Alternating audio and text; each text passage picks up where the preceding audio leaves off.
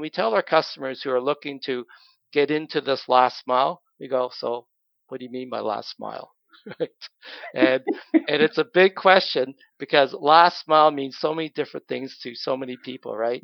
And if they mean, yeah, I want to be the guy handing the package in the hand of the customer, I go, okay, here's what have to be prepared to deliver and what I need from a data point perspective. Growing a business requires a holistic approach that extends beyond sales and marketing. This approach needs alignment among people, processes, and technologies. So if you're a business owner, operations, or finance leader looking to learn growth strategies from your peers and competitors, you're tuned into the right podcast. Welcome to the WBS Podcast, where scalable growth using business systems is our number one priority. Now, here is your host, Sam Gupta. Hey everyone, welcome back to another episode of the WBS Podcast. I'm Sam Gupta, your host and principal consultant at digital transformation consulting firm Elevate IQ. While the 3PL and companies involved with freight movement may have much stronger needs for logistics and transportation processes, manufacturers and distributors can't be efficient if they treat logistics as their stepchild. In fact, more and more companies are managing their in-house fleets to meet the customer expectations of faster delivery and issues such as driver shortages. The in-house fleets are also required if you have regulated business or special requirements to ship your goods, such as frozen food, or if 3PLs might be cost prohibitive for your business model. Even if you rely entirely on LTL and FTL carriers, you still have to manage the scheduling, timely loading or unloading, and coordination with your 3PL carriers if you want to avoid overages. So what are the needs and best practices to cost effectively manage the logistics need for a manufacturer or distributor? And what systems and integration would they require to manage them? In today's episode, we invited a panel of cross-functional experts for a live interview on LinkedIn who brings significant expertise to discuss logistics information architecture. We covered many grounds, including stories related to the different systems that logistics function needs and the role of POD and rate shopping systems in the architecture. Finally, we discussed why manufacturing and distribution companies need to think before bringing capabilities such as last mile delivery in-house, and how the supply chain companies have a very different business model than the traditional manufacturers and distributors. With that, let's get to the conversation. Hello everyone, welcome to today's show. For today, the topic is logistics information architecture. So for today, we are going to be living inside the logistics department. We are going to be talking about the user journeys of different personas that are going to be involved inside the logistics department. We are going to be talking about different systems that are going to be utilized inside the logistics department. We are going to be talking about the different company sizes and how their logistics need are going to be different. And then finally, how the logistic need are going to be different across different industries and the players that may be involved in the entire supply chain spectrum. So first, we are going to start with everybody's intro. Tom, would you like to introduce yourself first? Happy to. Thank you, Sam. Hi, everybody. My name is Tom Rodden. I am currently the CIO at Varian Medical Systems and have been working as an IT professional for the last 14 years at Varian. But prior to that, in two prior lives, I was the head of logistics for GE Lighting in Europe, and that lasted about 10 years. So a lot of experience in the transportation management, inventory management, warehouse management, and manufacturing planning as part of the GE organization.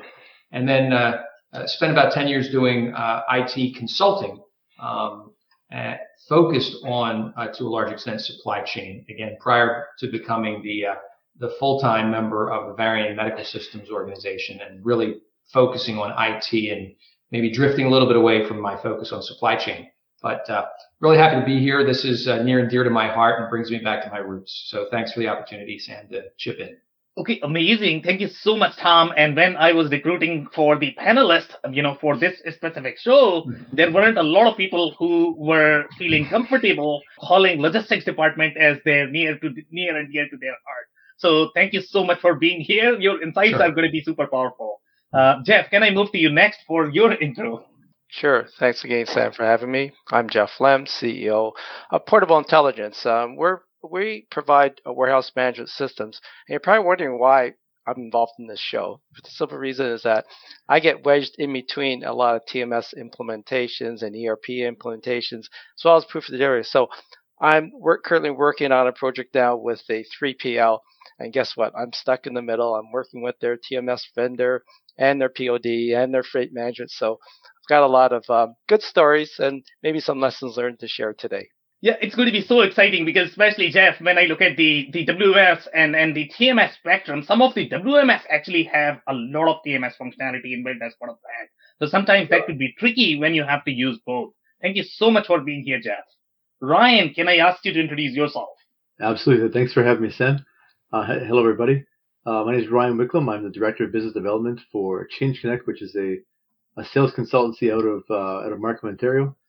Prior to this, though, my past life was I spent 20 plus years in supply chain, and was more on the tactical side of the warehousing, logistics, transportation worlds, and made the gradual switch to the sales side. But I still miss my roots. I still miss being in the warehouses in July when it's 110 in the warehouse. So, it brings back memories having these conversations.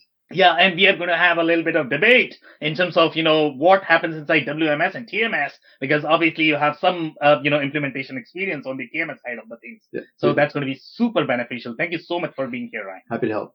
Chris, can I ask you to introduce yourself?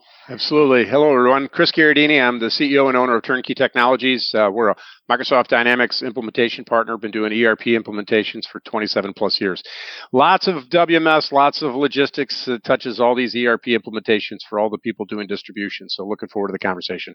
Okay, amazing. Thank you so much for being here, Chris. So we are going to dig right into the topic. So Tom, we have to set a little bit of stage in terms of identifying the different players that are going to be involved in the ecosystem. When we think of the supply chain, there are a lot of different systems, in the supply chain space, and the whole supply chain ecosystem itself is extremely developed. We talk about a lot of different systems when we talk about, network management, the scheduling management, and a lot of people don't understand how the ERP world overlaps, let's say, with the supply chain, the real supply chain, and the logistics, and how many different players are involved. So do you want to set the stage overall, talking about different players, different systems that might be involved in the supply chain and the logistics?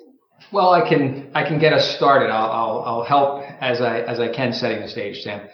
So I tend to look at this whole question in three ways. One has to do with business process and what is the scope we're trying to address. Now, logistics, or more broadly supply chain, is a very broad topic area. It can range from manufacturing planning, and I don't know, Sam, if in your mind that was in or out here, but obviously downstream from that, there's and upstream from that too. There's receiving into warehouses. There is picking. There's put away. There's inventory management. There's returns management.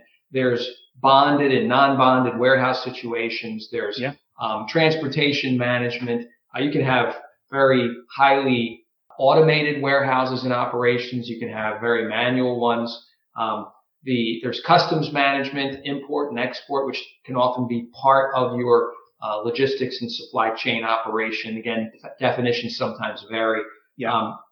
Obviously, all of that I think of as logistics or supply chain, and probably more that I didn't even mention there. But in addition to understanding the process that you're trying to address, or processes, in specific cases, I think it's critical to say, what is it that your business wants to own and operate within that scope? And what is it that you may want to outsource, for example, partner with someone on. These boundaries, these ownership boundaries, to me, are oftentimes the basis for the complexity in architecture. You start to say, well, I'm not going to model in my software, and I'm not going to maybe even procure the software that would deliver the capabilities that I'm engaging someone else to do on my behalf, right? So I'm not going to have a transportation management system as part of my application landscape and architecture if I'm hiring TNT or some other third party to do all the logistics for me. I'll have them come in, we'll figure out the APIs and the connectivity and how to exchange critical data, but they'll do all the optimized routing, they'll do the load plans for the vehicles, they'll do everything. They'll collect the PODs at the drop off and bring that back, and feed it back to me into my system, but I won't really handle any of that.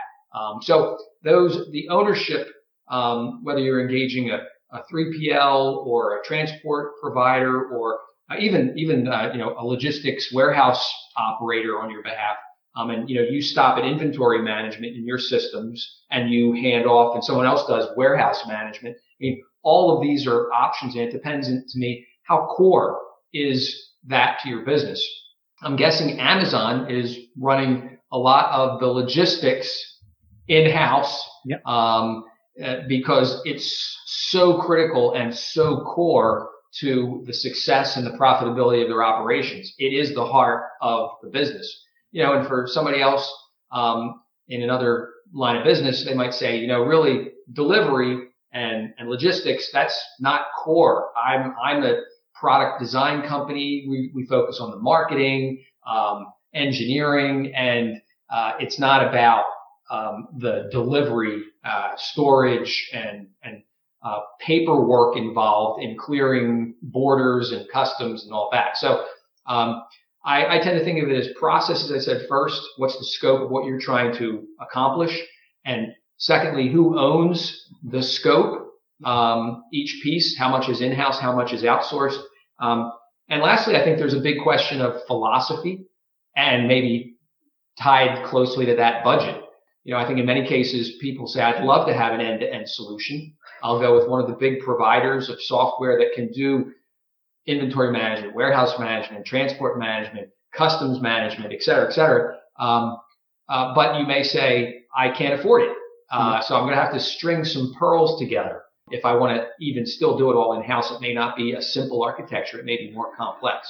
So those are the ways that I tend to think about it. And hopefully that sets the stage a bit.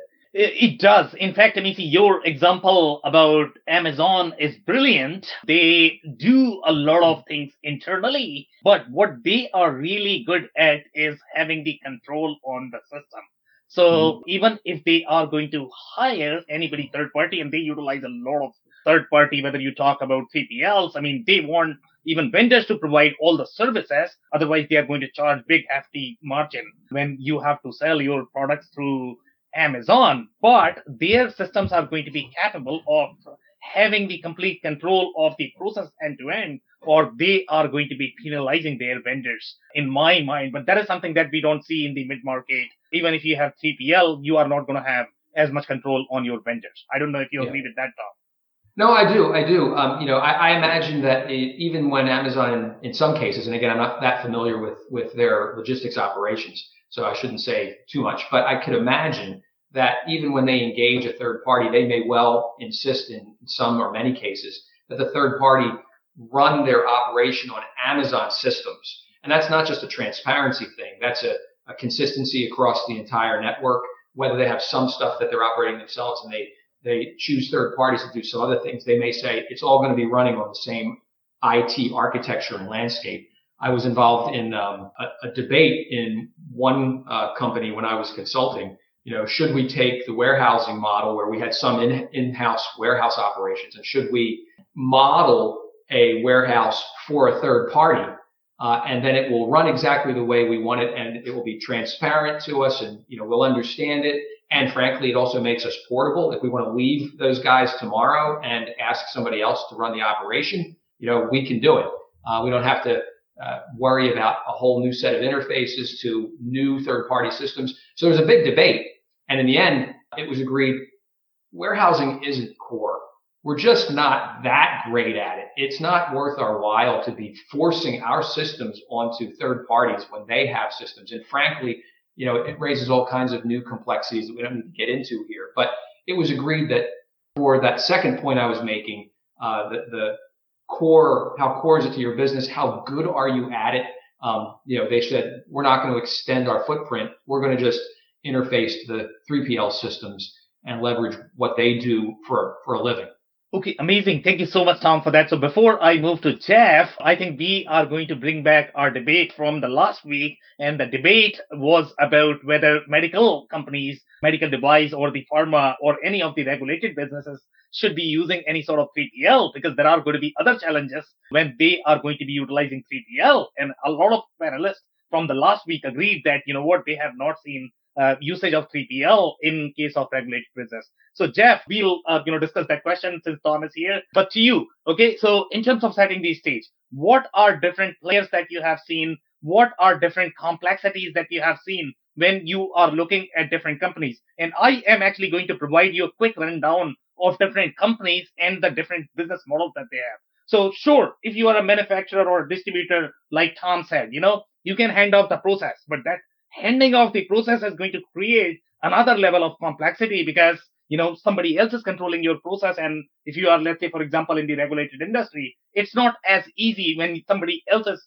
controlling your process. So I am actually going to give you a quick rundown of different players and the industries involved. And they are going to have very different logistics need overall from the process perspective. So number one is obviously your manufacturer, then distributor, then you have retail e-commerce companies, then you have these newer players called last mile delivery providers. Okay, they are very, very new and they are very interesting and they don't know what they are doing, to be honest. I have seen crazy ERP implementations in their case because they don't understand their own business. Okay, then we have a lot of different freight providers. You have ocean freight providers.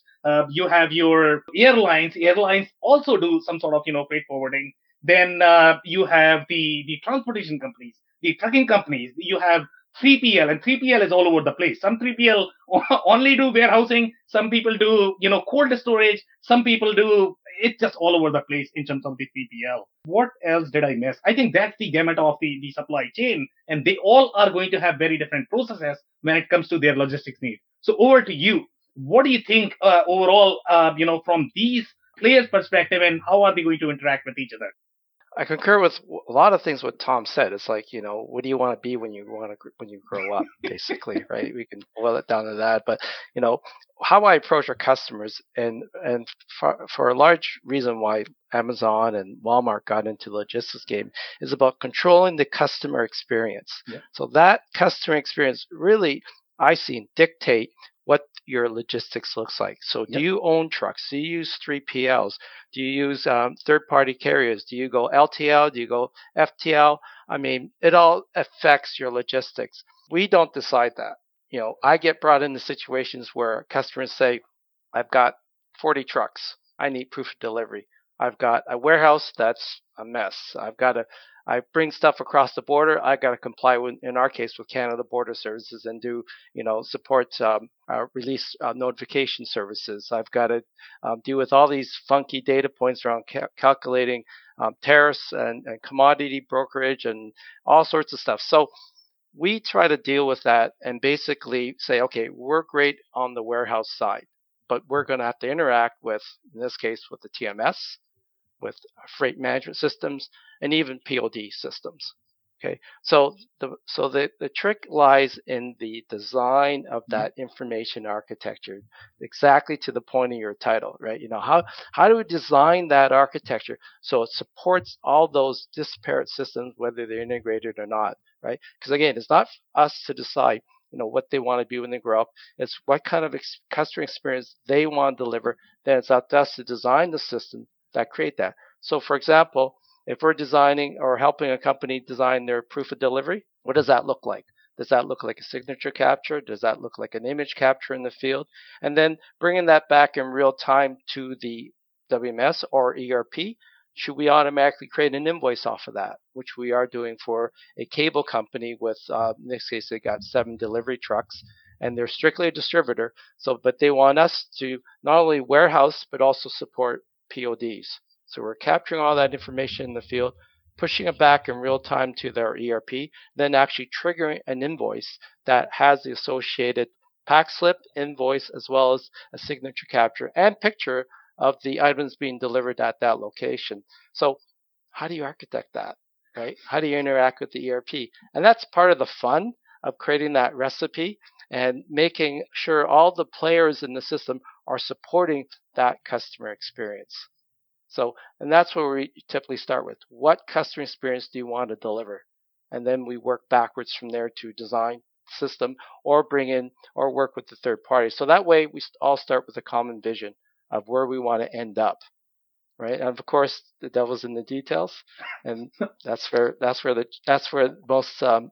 implementations have a bit of a stumbling block because they forget some of those little details.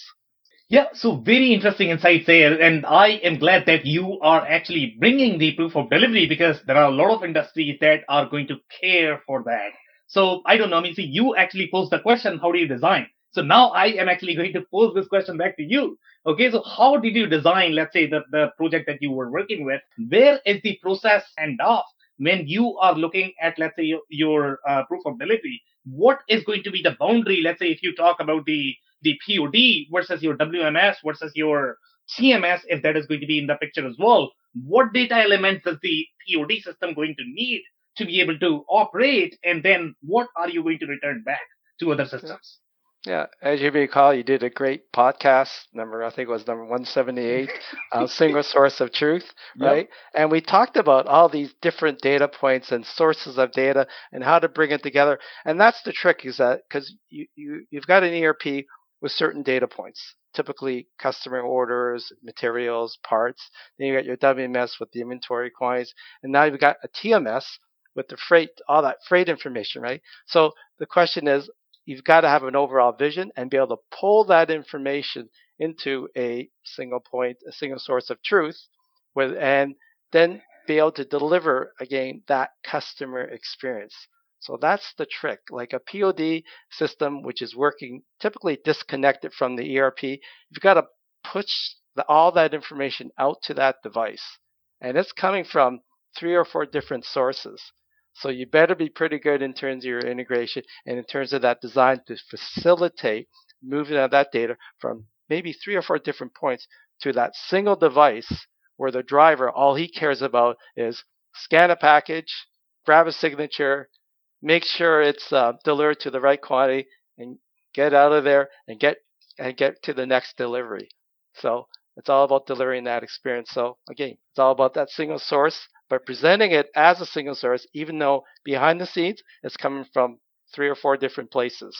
Okay, amazing. Thank you so much, Jeff, for that. So Ryan, I'm actually going to move to you. So based on whatever you have heard so far, the different players involved, different sizes of the companies, and obviously from your experience, you have done the real TMS implementation, right? So, the TMS implementation is going to be very different from your ERP implementation.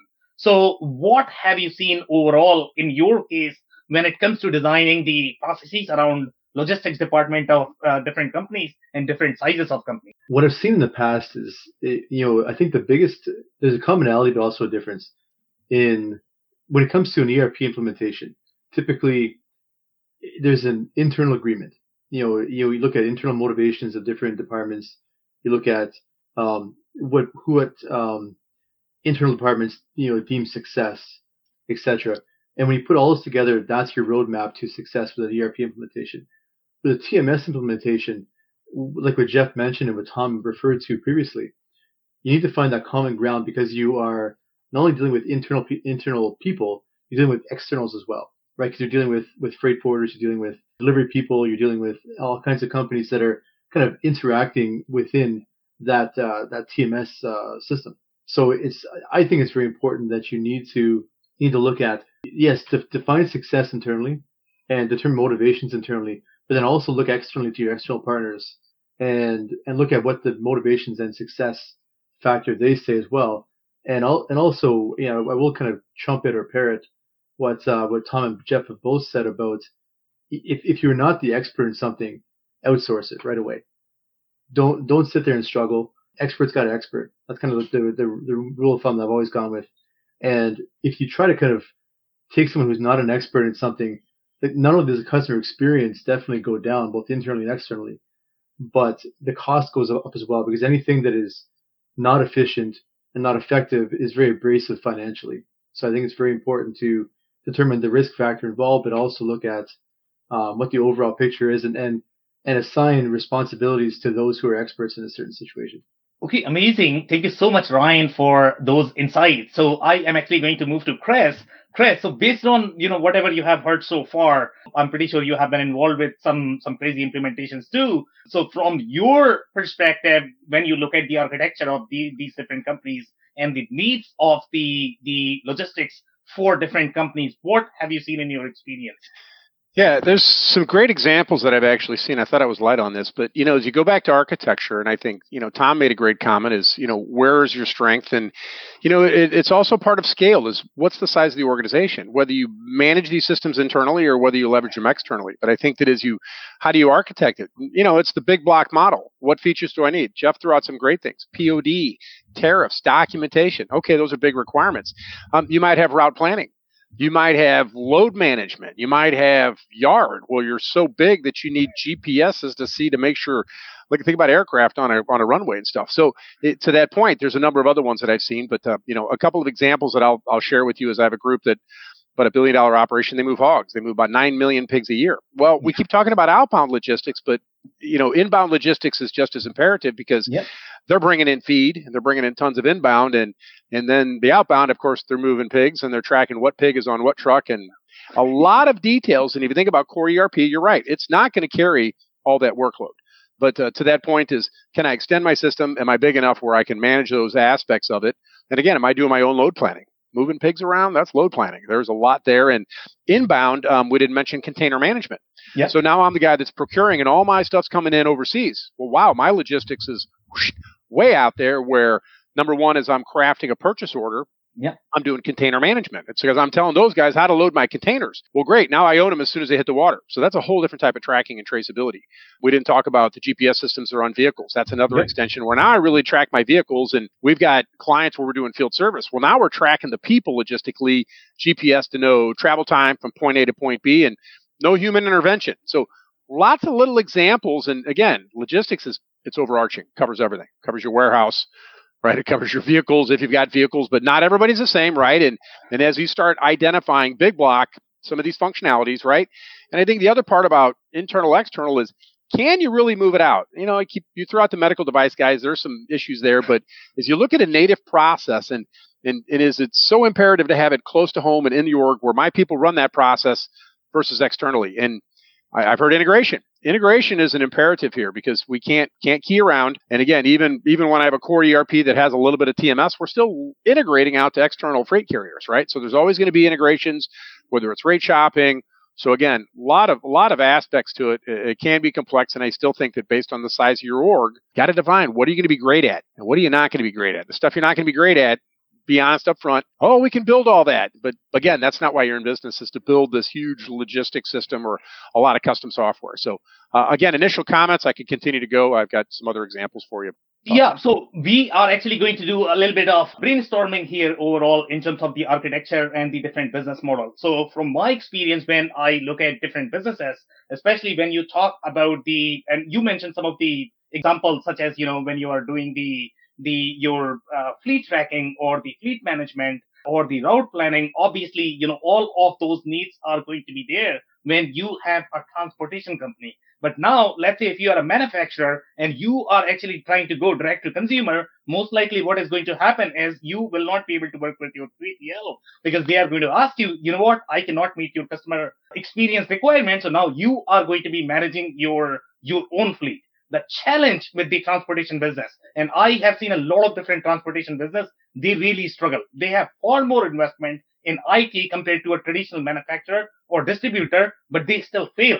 And the reason why they fail, number one reason is going to be they have a manual input in their financial process. And that is going to be when your driver is going to, drive from point A to point B, you are supposed to be paying them and you are actually supposed to be getting the invoices based on that. And that actually throws off everything, to be honest. Okay. So you have some of the technologies such as your GPS that people are trying to implement. But I mean, it's very hard to sort of combine all of that and run the logistics business. So now if we look at the manufacturing, and if you are talking about these direct to consumer business models where they are maintaining either their own fleet, or we are talking about the last mile delivery where they are going to have significant fleet, they are going to increase the complexity of their business model by tenfold, and they don't even understand how big of a problem that is overall from the system perspective and the process perspective. Do you have any thoughts, Chris, in terms of, do you agree with me? Well, yeah, and it's, you go back to who manages the problem. I mentioned last week the client of mine that does 14,000 packages a day. You think they manage they stuff, 10 or 12 UPS tractor trailers, and it's UPS's problem from there. But there's a perfect example where you've moved that logistics problem out the door. Their concern is have 10 tractor trailers in my parking lot every day that I can fill up. So again, where do you push that responsibility to manage it internally? I think that organization has recognized that, hey, we just need to get them on the trucks. And we can get them on the trucks, and we can prioritize the way we get them on the trucks to make sure they're managing that part of the process. But they've shifted that burden externally. And again, to a dozen tractor trailers a day, I'm sure UPS loves it, but they create their own logistical problem for those folks as well with that type of volume. So different examples. Again, depends on how big the org is. I've got another group that's picking, 1 million picks a day, and he's a DSD. It's the same philosophy.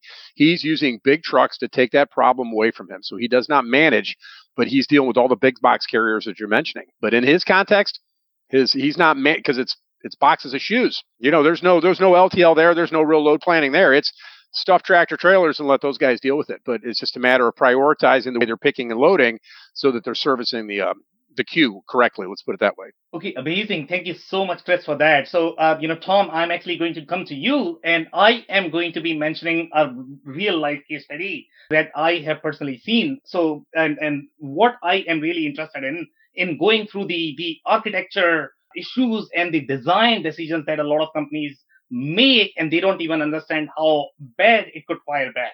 So I am talking about a company that was primarily in the last mile space. And the reason why the last mile space is so special is because they are going to feel that, I am just a distributor. What is the difference between a distributor or retailer and the last mile delivery?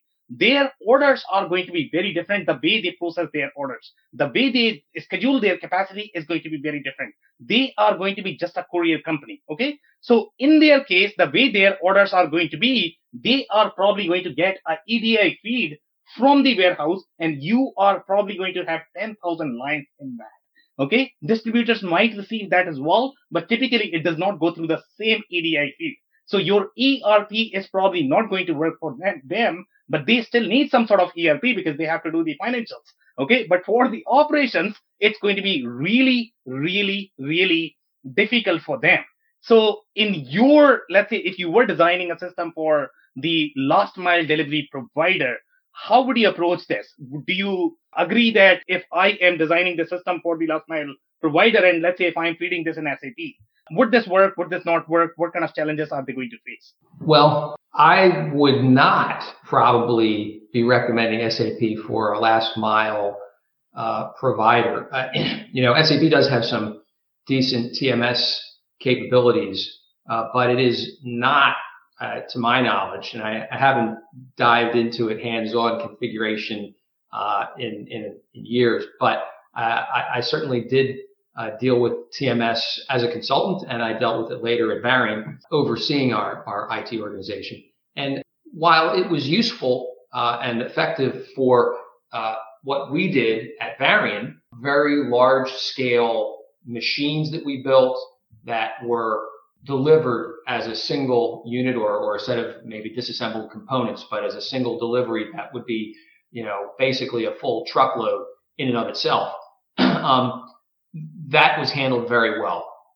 But for a high volume transportation management set of requirements, I suspect that there are better solutions out there that you would probably interface with.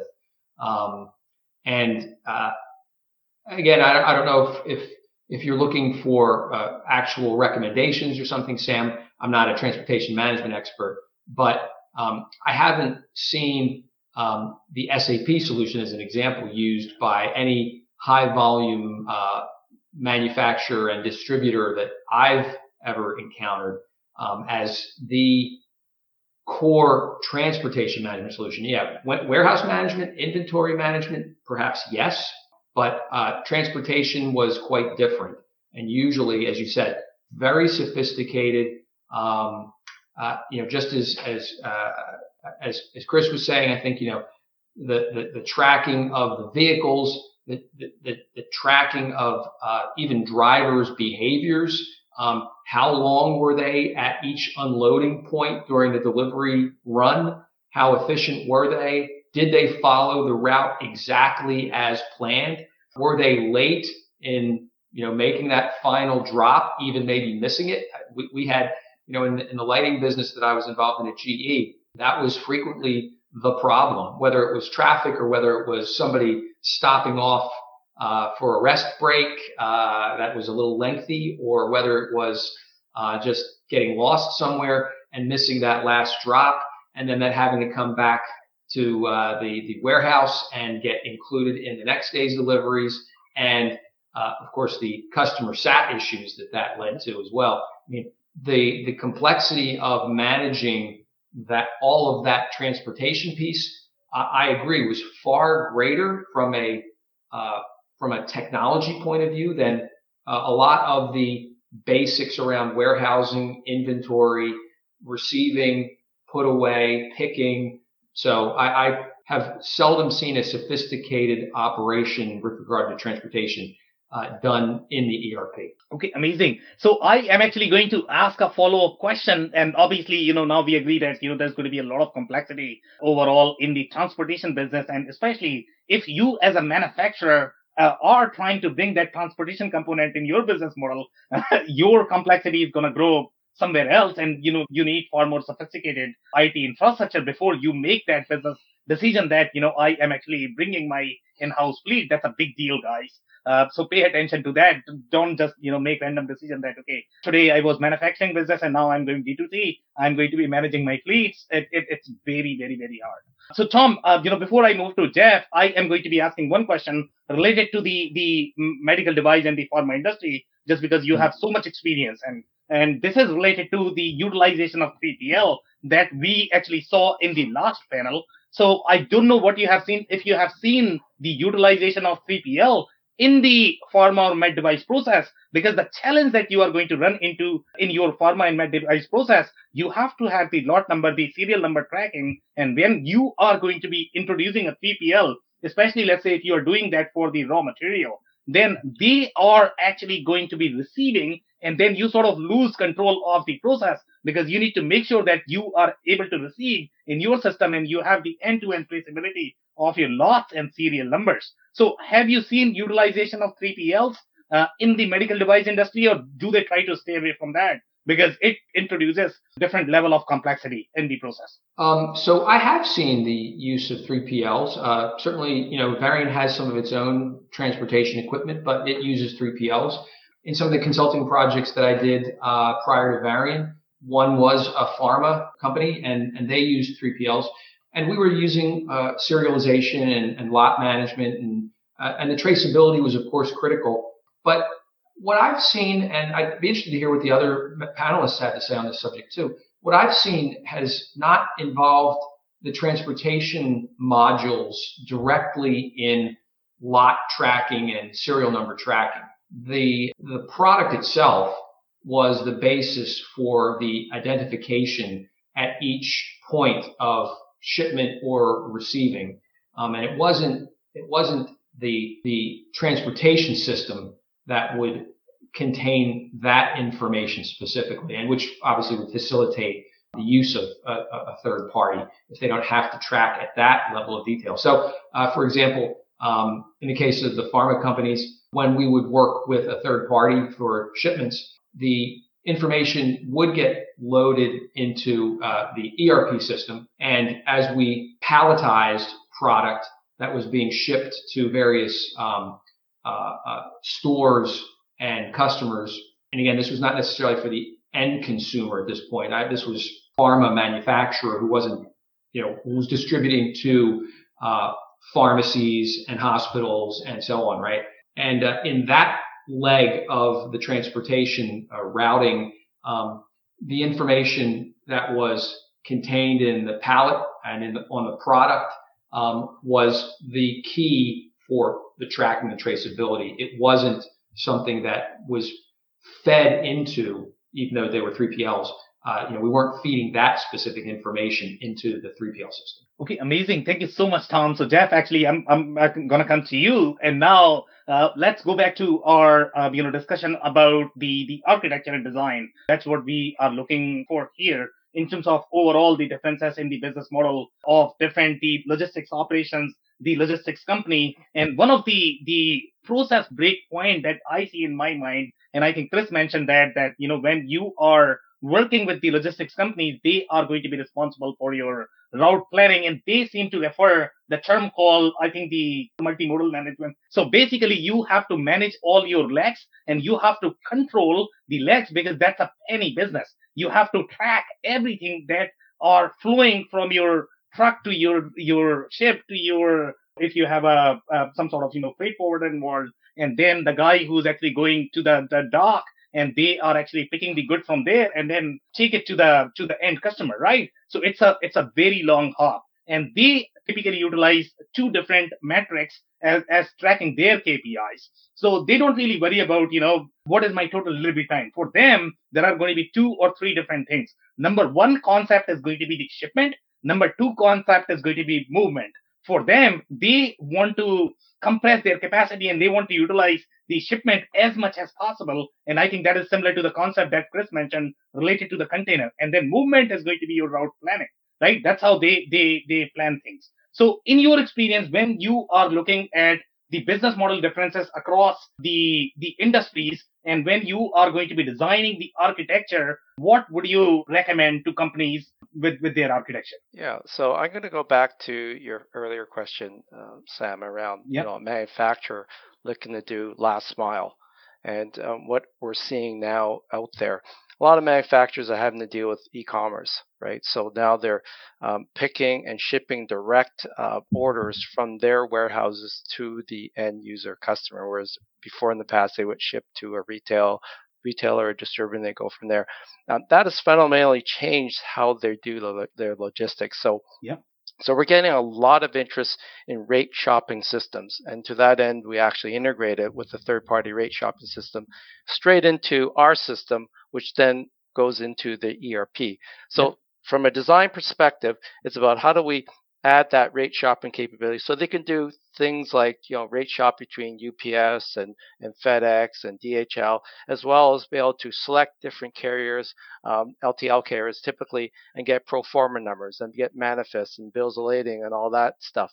And that's usually their first start at addressing the last mile. They're still not actually doing the delivery, but they're using third parties and they're trying to control those costs through that kind of software package. And it also has e-commerce piece to it, so they're able to interact with Shopify and Amazon. The next part of it, where they want to address the last mile, is now they get their own trucks. And we're dealing with a customer who has their own trucks. And so now we're pushing the data set that they would normally stop at the dock door, and we're putting it on a device to support, in this case, a proof of delivery, right?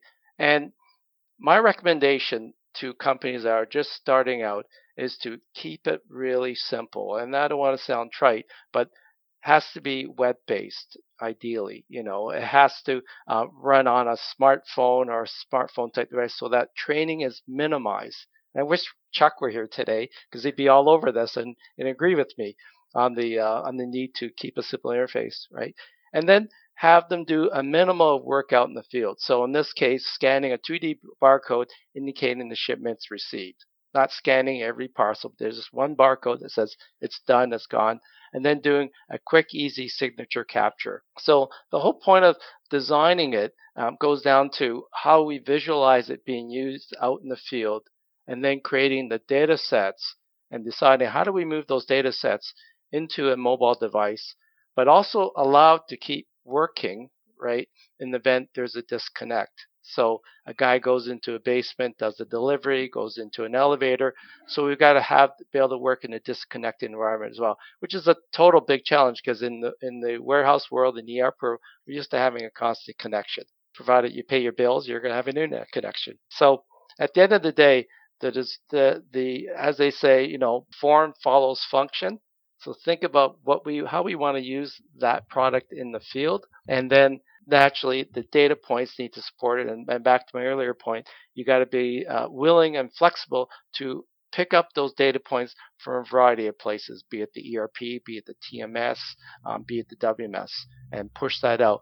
So the architecture can sometimes look a little daunting, right? Because you got all these different servers, you're going to the internet, but it's gotta work. And if you don't make it work, you're going to end up with a lot of disconnects in the field and a lot of manual entry and even paperwork to support processes that should be completely digital, right? So when we tell our customers who are looking to get into this last mile, we go, so what do you mean by last mile? Right? And it's a big question because last mile means so many different things to so many people, right? And if they mean, yeah, I want to be the guy handing the package in the hand of the customer, I go, okay, here's what you have to be prepared to deliver and what I need from a data point perspective to do that, right? And usually I hope it's the last mile, meaning they just want to be able to support their e-commerce shipments and pass it off to a carrier and make life easy for themselves because quite frankly, they're having trouble managing inventory.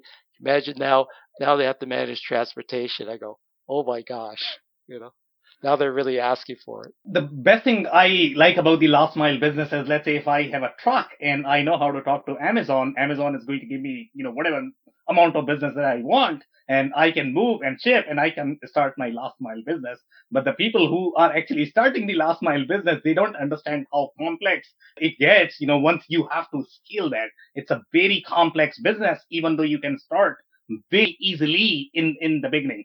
So one of the questions that I am going to ask you is, okay, so let's say I am the manufacturer. I am trying to simplify my process.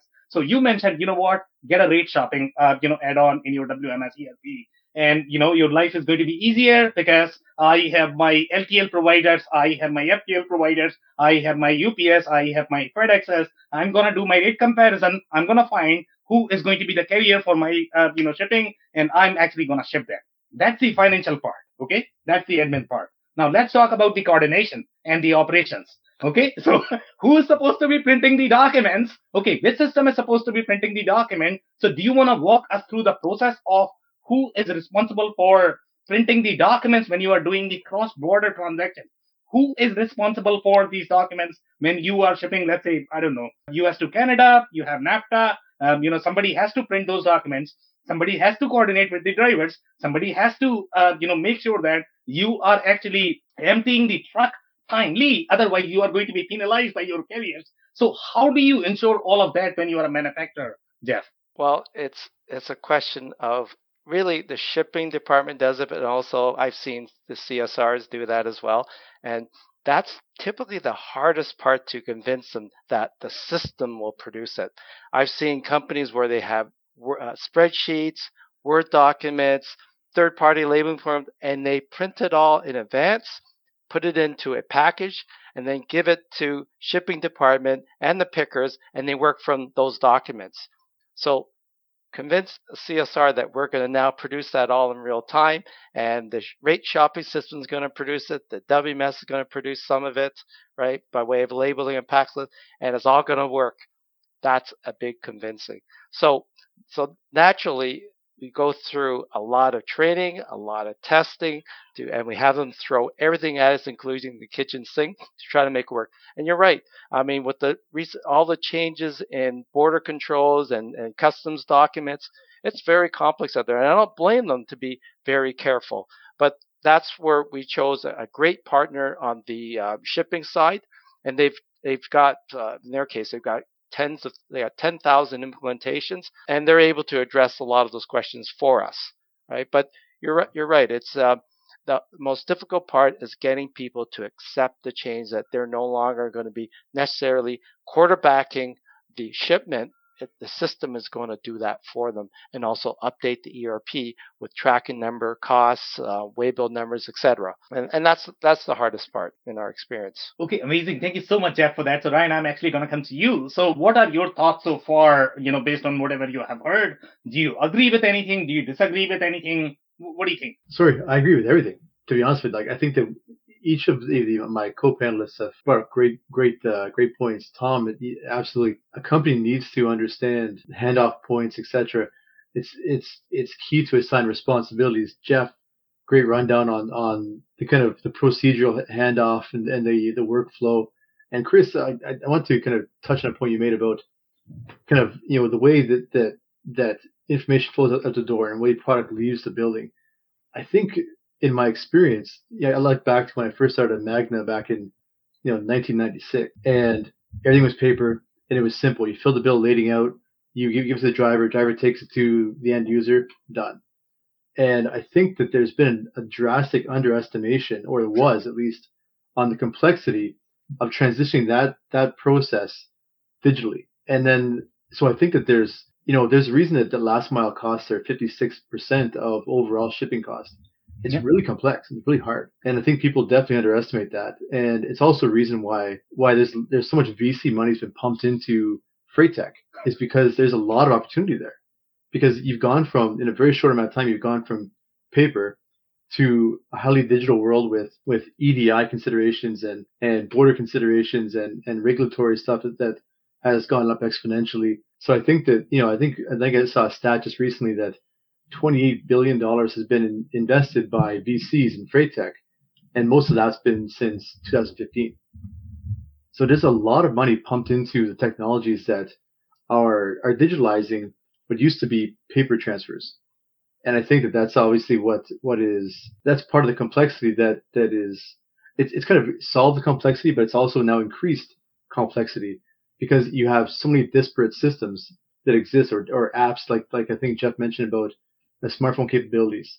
Like these apps or these technologies, a lot of them are very disparate, and it's great to think that they're all going to attach, but it takes a lot of integration between each step in the process. And I think that a lot of times that's underestimated by companies that want to get into this space, the last mile space. It's a lot of money, it's very complex, and there's an increasing amount of players that are involved in the space now. So I think that it's more like a look before you leap type situation. You definitely don't want to just go in blindly. Okay, amazing. So that's a very interesting data point, to be honest. I mean, I didn't even know the 56% data point that you mentioned, that is there for the last mile delivery. And I could believe that because obviously you have a lot of handshake there overall from the process perspective. Mm-hmm. When you are simply shipping from your UPS, FedEx, they already have their systems and processes streamlined. So they are not going to be as expensive. But in case of last mile delivery, that's going to be far more expensive. But you also mentioned the $20 billion in the freight tech VC money. So have you seen any specific technologies that you would like to mention where you are seeing the innovation and that, let's say, either the manufacturers, shippers, or the freight forwarders should know about? Well, I think there's everything from, advanced analytics to, the AR, VR training capabilities that have come about. Obviously blockchain. I'll be frank, I have no idea how that might work, but there's a lot of blockchain technologies that have been increased, like digital twins is a big one. So there's such advancement in the technological piece of logistics that I think sometimes it almost goes too fast. And I think that there's no hand-holding. I think that they're almost like they're creating these digital or technological silos that exist, and there's not really much in the way of agreement between them. So I think the race would be who has the capability to create these handshakes between these digital silos or these digital technologies, and how do they make them work, most efficiently. I think that's a race that I'd like to see happen, because obviously the Amazons and the Walmarts of the world are pumping a bunch of money into these technologies, but so are VCs. Right, so that they're funding like the ground startups, and that's it's almost like a race to see who can do it first.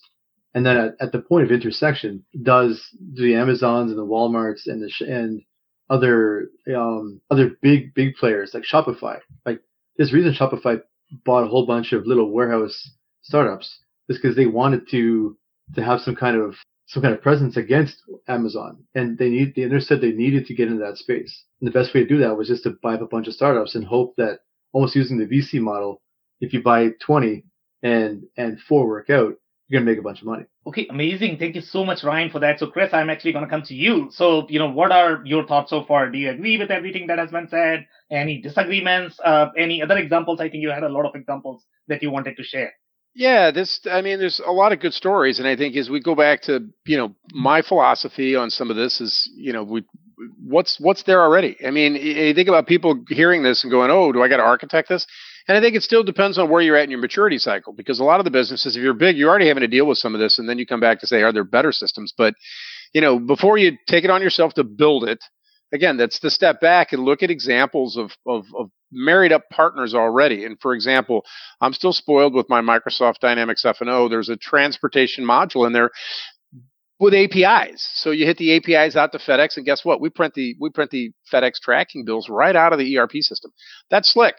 Interacts, so the API is there. So again, what we're looking for is this technology that simplifies how do we connect these vertical applications, because that's really what they are. And again, whether they're partners, and EDI has mechanisms to route around 3PL. So we're still back to how do we do architecture planning?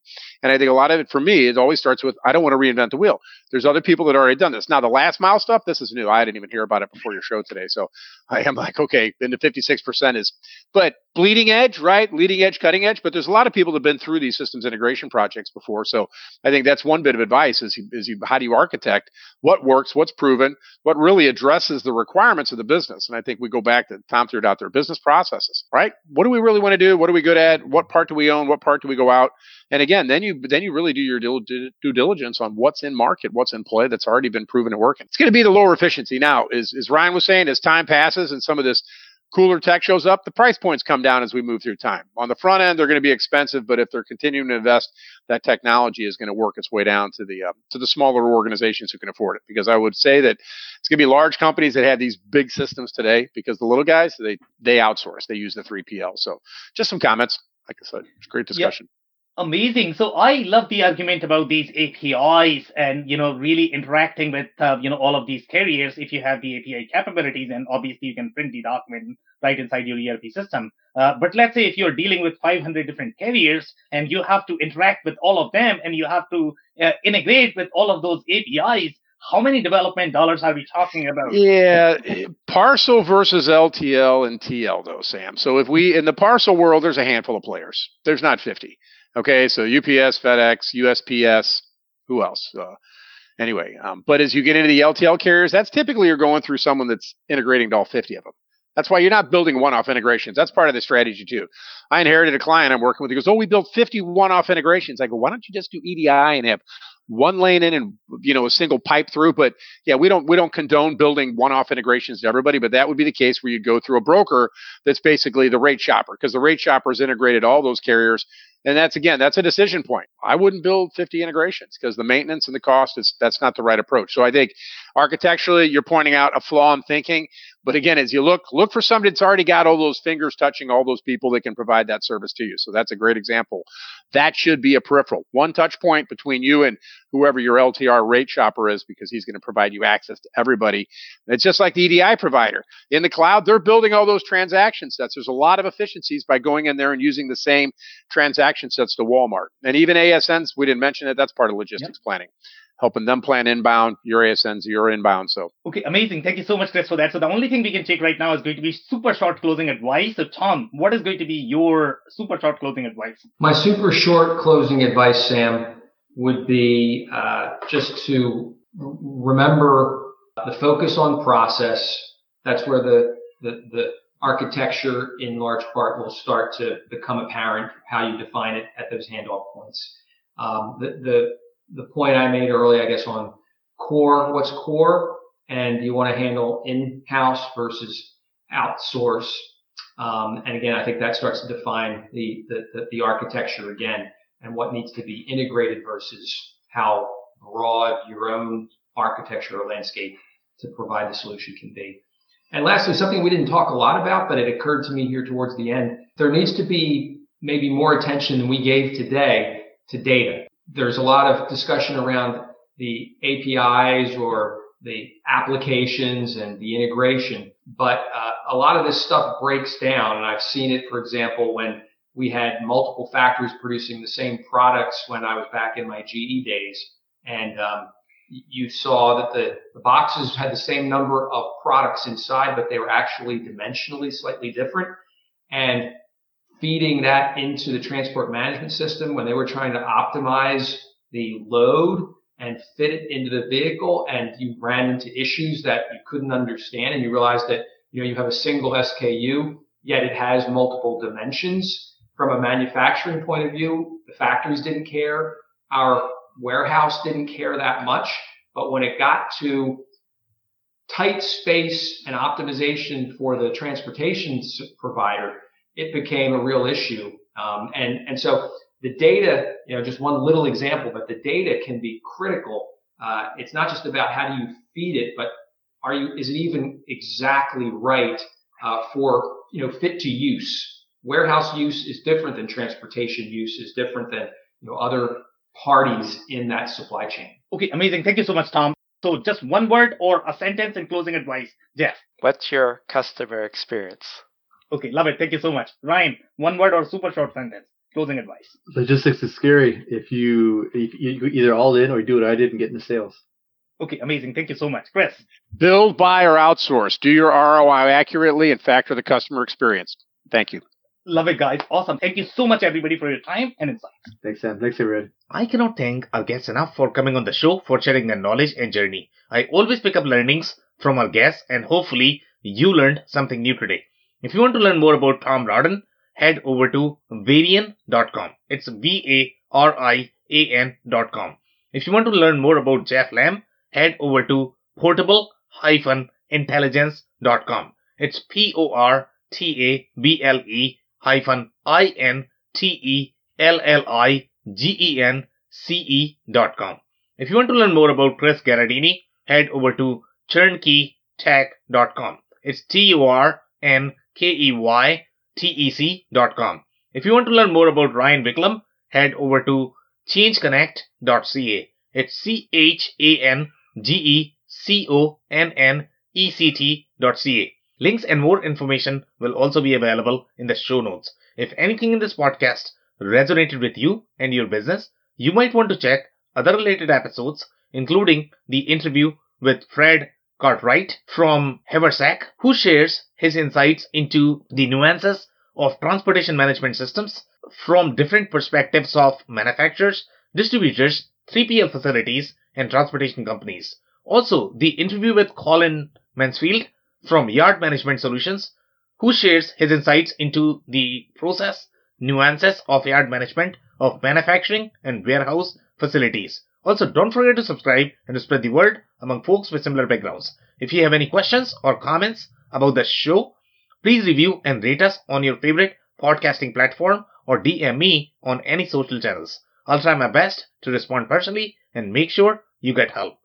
Thank you, and I hope to catch you on the next episode of the WBS Podcast. Thank you for listening to another episode of the WBS Podcast.